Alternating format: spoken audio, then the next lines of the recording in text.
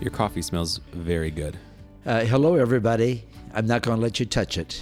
It's across the table from me. Actually, I want to drink it, but mostly I'm just holding it in my hands because my hands are so cold. To keep it warm. To keep it, no, not to keep it warm, to keep my hands warm. Thou shalt not covet thy neighbor's coffee. Hello, everybody. I hope you're with us, feeling warm, sitting by the fireside as you listen to this podcast. Welcome to the 23 Podcast. Michael Puppis here with Father Herb Weber. Yes, and we are going to talk scripture today, but first... you were just saying, I hope you're feeling warm by the fireside. This is just the best time of year. Fires, coffee, blankets. Hot chocolate. Hot chocolate. I did that last week. I came in. I intentionally went out for a long walk. The wind was blowing in my face. Yeah. I allowed myself to get really cold so that I could come in and warm up. I guess. Actually, sometimes you enjoy something by its opposite, right? You don't appreciate light until you're in darkness. Yes. You don't appreciate truth until you've been lied to. You don't appreciate mowing the lawn until you have to shovel the snow. That's not an opposite. But I'm enjoying the snow. It was fun. As soon as the flurries started flying over the weekend, my kids said, "Can we go outside right now and play in the snow?" I mean, you said after you're finished eating your avocado toast. No, I did not say that. I said, "Well, why don't you let some accumulate first?" And so by Sunday afternoon, they said, "Dad, what does accumulate mean?" And then I explained to them that accumulate means to allow a lot of it to fall on the ground and pile up. That's the official definition of accumulation. But it was fun. But when I got home after the morning masses on Sunday, I shoveled, and then I was playing outside with the girls a little bit in the snow. I don't know if you've sensed this yet. I feel like there's kind of like this mystical transition happening on Sunday afternoons now that we have this Sunday evening mass. Like the Sunday Eucharistic celebrations are kind of continuing throughout the day in anticipation for that Sunday evening mass, like kind of oneness with the community throughout the day. Do you feel that at all? That is mystical. No, I don't feel it like that. What I do feel is that the Sunday evening Mass is just a wonderful way to end Sunday. For me, it's. I don't want to say the mornings are hectic because that sounds negative. There's an intensity to Sunday mornings. Sure. The crowds are bigger. There's a lot of things going on. Yeah.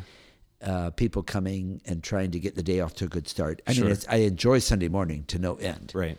Me too. And I love big crowds. But the Sunday evening is so much more laid back and relaxed. And so when I come on Sunday evening, by that time I know my homily. Unless Father Jeff has the Mass. And then I still know my homily. I just don't deliver it. Yeah. But it's also a time when it's just easy to talk to people. Sure. And I noticed, and maybe the weather had something to do with it Sunday, after all the masses, people were in no hurry to go anywhere. Yeah, you mentioned that to me. People just kind of stayed around. There were just groups here and groups there, and just having a nice conversation. It was way beyond just, "Oh, my name is Herb. What's yours?" Yeah. It was way beyond that, but they were having a pleasant conversation. Sure.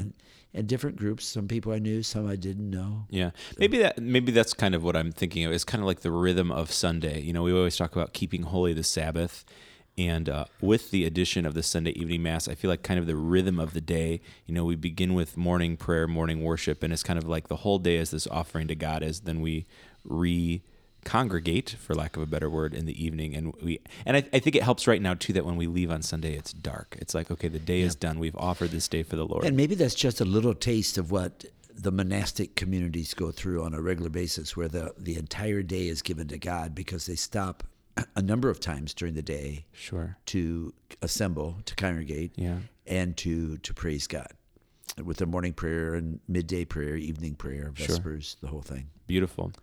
Hey, we're back to ordinary time. I know, isn't that wonderful? Now I have to explain ordinary time. This is I've worked with you for 14 years. Can I do this for you? Okay, do what. This is what I will grade you. This is what you say. Just because it's ordinary time doesn't mean that it's boring time. I wasn't going to say that this time because people are bored with me saying that. Okay.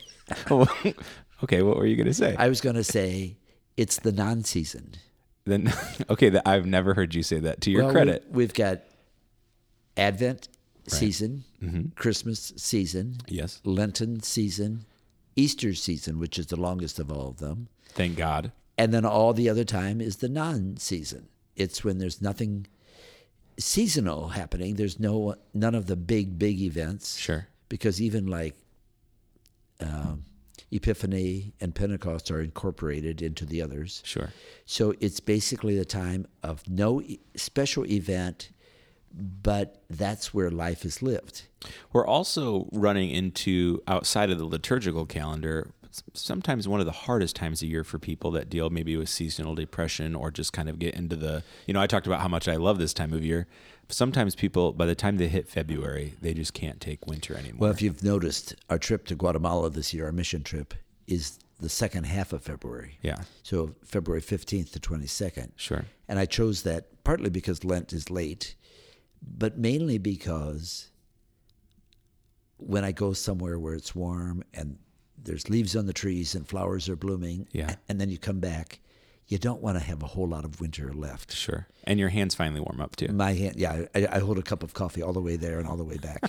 But back to what you're saying about the non-season, I was saying life is lived in the non-season, in the sense that you can go to mountaintops, but you don't live on the mountaintop. Sure. You can go to a special place, go to the top of the Eiffel Tower if you want. Sure. But you don't live there.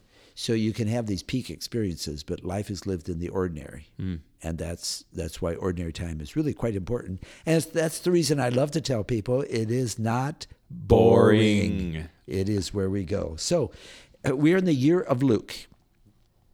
And what cycle is this? Cycle C. I've A, lost B, track. C, Matthew, Mark, Luke. Okay. We're in the year of Luke, and we will be reading from the Gospel of Luke every Sunday from now to the end of November, except this Sunday. This Sunday.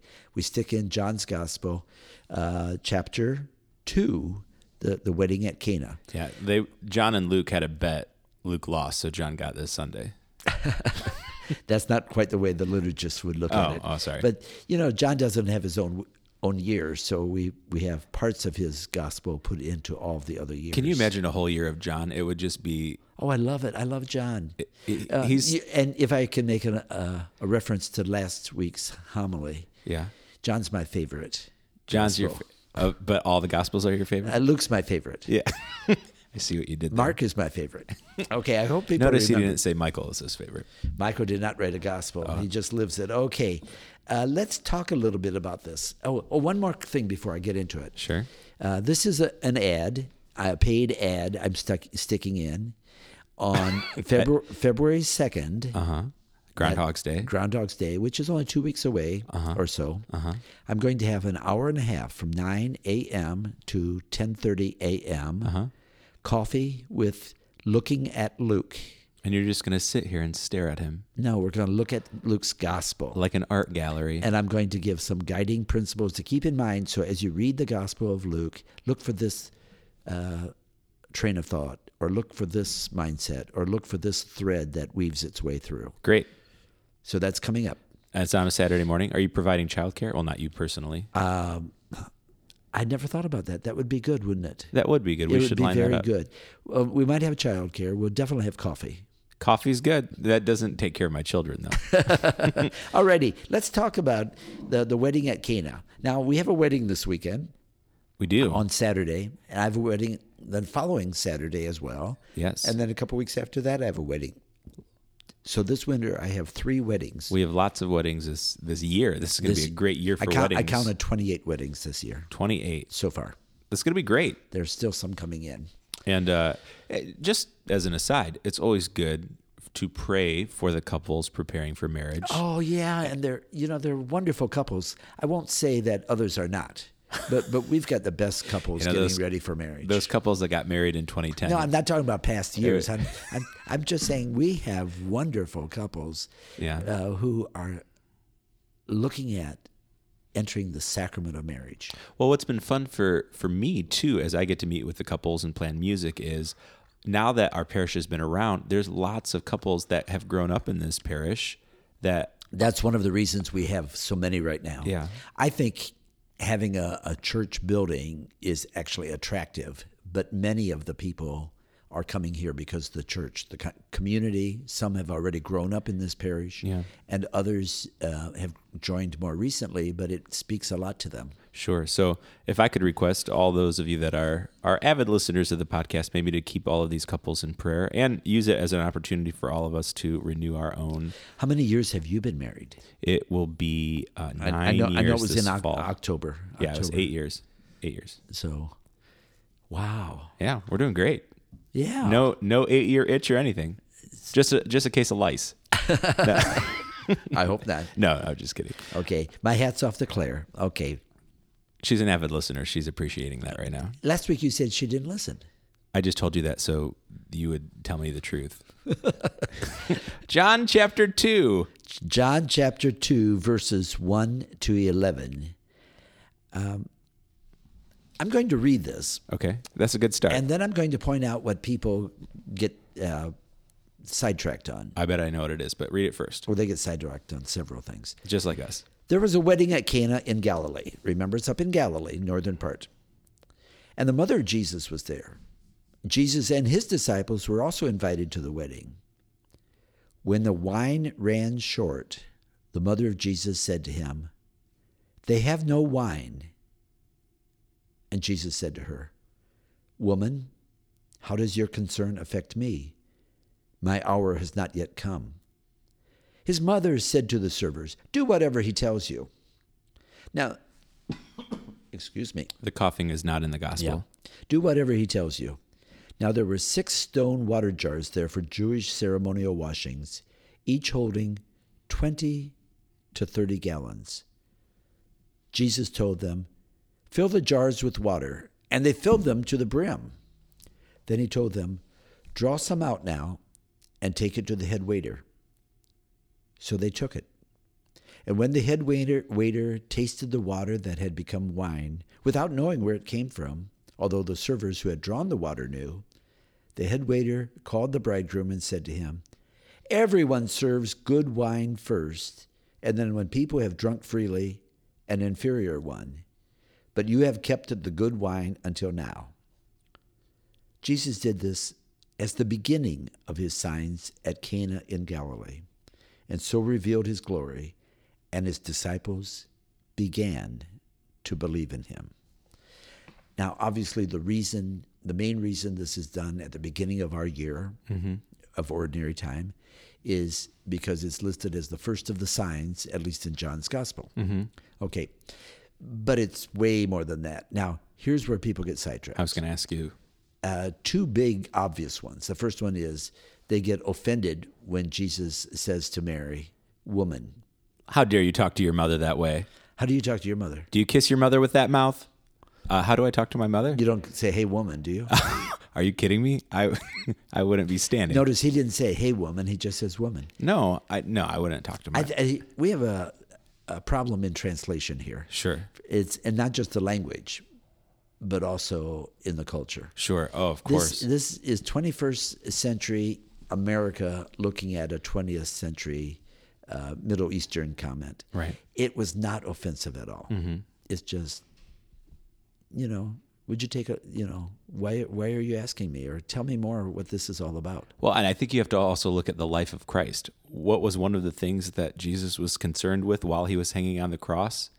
His mom. He said, "Woman, behold your son. Yeah. Son, behold your mother." Yeah. So he did not say, "Hey, ma." He said, "Woman." Right. Yeah. I mean, I think he had. And that's also in John's gospel, by the way. So there's a consistency there. I think he had a deep respect and love for his mother that obviously we as a church have inherited as well. What's the second thing that one? people get carried away with or worry about is the sheer amount of wine from the sheer amount of water. 6 water jars. Yeah. 20 to 30 gallons. Now, That's a party. I don't know. First of all, I don't think they use gallons. So that's kind of a translation thing too. Sure. But they're really saying a whole lot of water, and filled to the brim, which is a wonderful image. It's sort of like Spilling over. it's spilling over, but God doesn't cut corners. Yeah. God is lavish. That song that you like, the song that I like, the song that everybody likes, your grace is enough. Oh, yeah. I keep saying, but it's wrong. Well, that's God's grace is way more than enough. Isn't that scripture though? Your grace is sufficient sure. is the translation. Your grace is that is St. sufficient. Paul? Yeah, but I want to say, your grace is sufficient, and then some more. Overflowing. So it's overflowing, and furthermore, the image of water is from the Genesis. The image. This, by the way, this whole passage is all about symbolism. Sure. The image of water is creation. Right. The story of creation, and even when Adam and Eve had to flee the garden because of original sin, it's the garden where the rivers flow.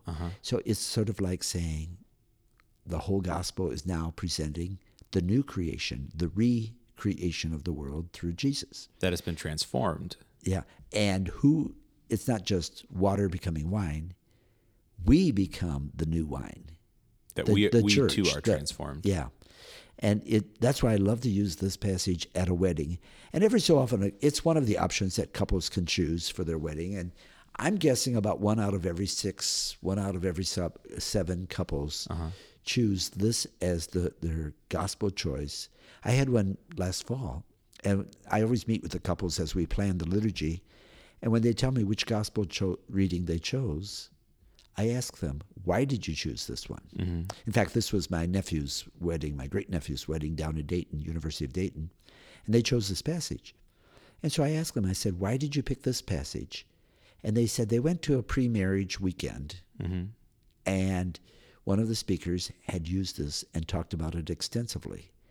The whole thing of its transformation, and we are the water become wine, we are called, and that we have to be generous of heart, and we have to make a difference in the world. Yeah. The wine is not for itself. It's not like, oh, look, we got a whole bunch of new wine. Let's bottle it and put it on the shelf. Right. It's like, no, let people drink of it freely. And share this with others. And then the other thing you have to remember, weddings took place over days. And so it's not like, you're just going to have one big party. Sure. And different people came, and probably the whole community showed up. We don't even know who got married. It's sort of anonymous. The wedding at Cana. We don't even know if they stayed married.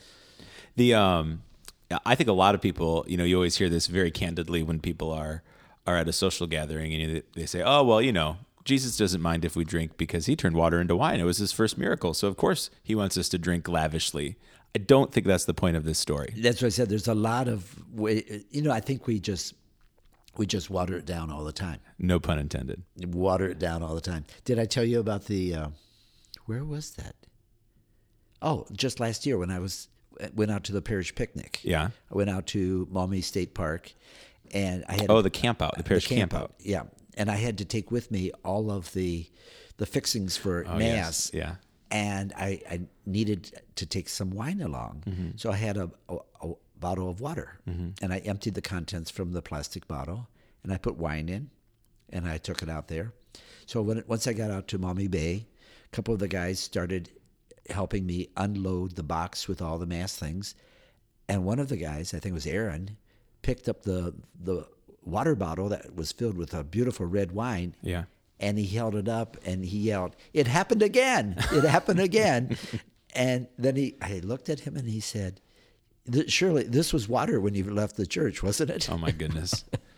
Oh my goodness! Let's before we run out of time here, can we go to Isaiah real quick? We could. And Isaiah uses an image because you got to remember, during ordinary time, the first reading and the gospel are the same theme. They link. The second reading is usually a secondary theme, which is very powerful this week, but we won't have time to get into it. But the first one, would you like to read the second half? You want me to start at nations there? Yes, please. From Isaiah chapter 62. Nations shall behold your vindication, and all the kings your glory. You shall be called by a new name, pronounced by the mouth of the Lord. You shall be a glorious crown in the hand of the Lord, a royal diadem held by your God. No more shall people call you forsaken, or your land desolate, but you shall be called my delight, and your land espoused. For the Lord delights in you, and makes your land his spouse. As a young man marries a virgin, your builder shall marry you, and as a bridegroom rejoices in his bride, so shall your God rejoice in you. So that whole image of marriage, again, it's akin to the gospel, but it's not about a man and a woman. It's about God's relationship with the people. So the prophet Isaiah is saying, you guys have been in captivity because, you feel like your land has been plundered by the Babylonians, and it has been, but you will be brought back. And then you're going to be rejoicing.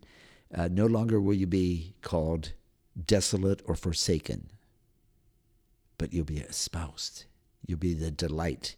You'll be the spouse to God. The whole relationship, we call that the covenant. And the Old Testament is the Old Covenant, New Testament is New Covenant, but the real covenant is the relationship between God and his people, God and the church, and then we also use the covenant as the image of a husband and a wife. Well, and we often call the church the bride of Christ. Yeah. That as we entered that covenant, that we are bonded with God. And what a beautiful way to think about that. Almost back to last week with God showing favoritism. Obviously your spouse is one of the most important person in your life other than God, correct? And so if God thinks of you that way, how could he ever love you any differently than he loves everyone else? Even 800 million, billion, zillion people. I just made it. Not zillion. I know. I think you kind to of exaggerated. I might have exaggerated a little bit. They found an 8th continent that was filled with a lot of people. Right. It's stuck at the North Pole. Yeah.